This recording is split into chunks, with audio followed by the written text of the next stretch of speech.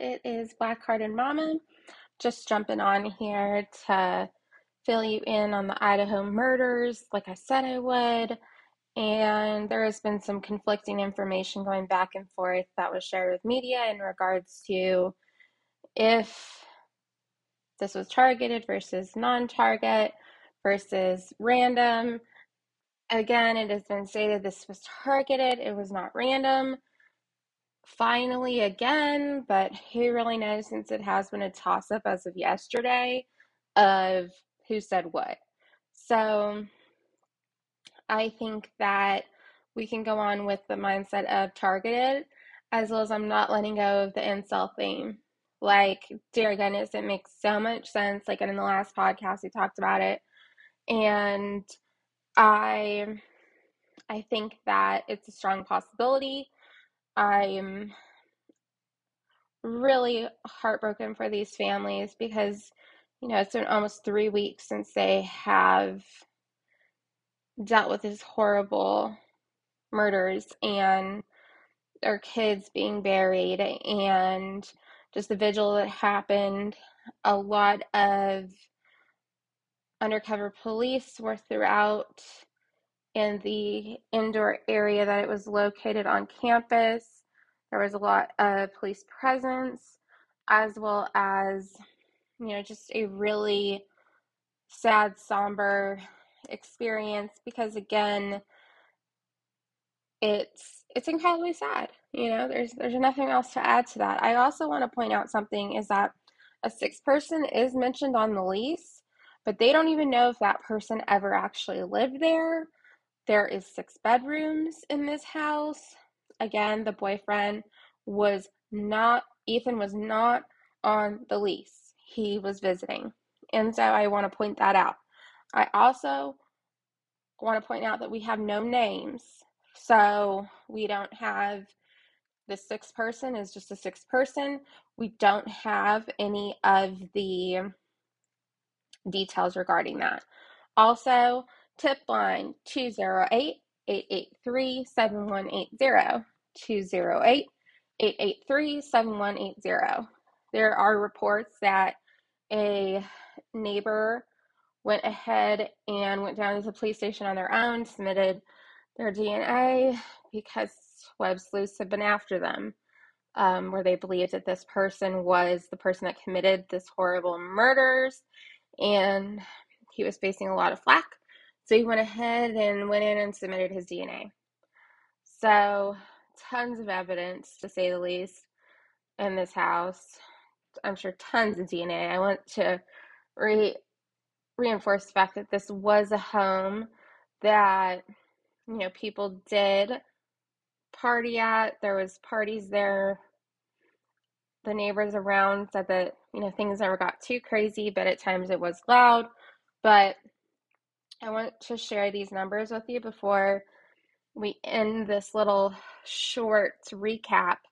113 pieces of physical evidence, 4,000 photos, and several 3D scans of the home. I also want to point out that they did already investigate the cars, but they did move the cars to a secure location. So if they need to revisit, they can. It has snowed there since these murders, so hopefully that didn't affect anything in the investigation in regards to DNA or possibly something that was left that could help. I thought it was interesting this morning. I was listening to Nancy Grace, and she said, hopefully, the person that did this, peed on a tire leaving the house or coming into the house. I was like, oh, geez, she just said that. I also want to reiterate, y'all, this is a home that, again, had the basement. The second level was the entry point. Again, no damage, no forced entry.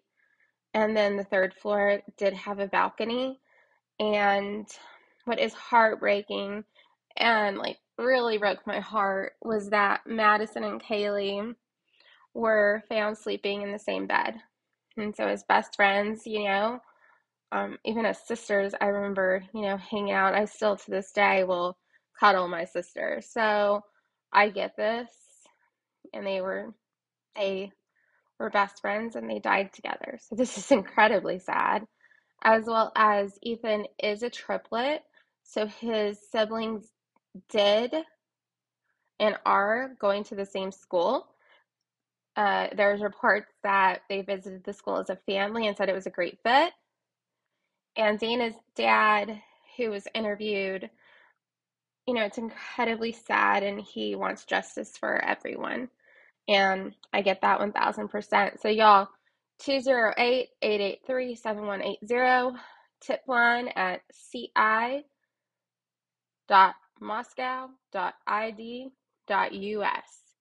So, I will be checking in more after this weekend. Who knows what may come about? Hopefully, good news, hopefully, in a rest, hopefully, in a sense of healing. My thoughts and prayers go out to these families taken way too soon, and let's get some justice for them. So again, 208-883-7180. Thank you for listening to Black Hearted Mama. I greatly appreciate it. Anything breaking news, I will jump on and record. But y'all have a fabulous weekend. It's my mama's 61st birthday. No one believes that my mom is 61, which I totally get because she doesn't look that old at all. You would never know my mom was 61 unless I'm there to remind her. I also have to remind people that I am as old as I am. I come off looking very young, thankfully, good genetics, but I've always had that appearance to myself as looking younger than I actually am. So, again, we're going to do family things and, suck in with the loved ones because, like these families will not have that. So, have a phenomenal weekend, y'all. Again, anything breaking news, I'll jump on and record. Send some warm wishes to these families, some healing wishes, and y'all have a great weekend. Again, like, share, follow. I'll be following up. All right, y'all have a great Friday. Bye.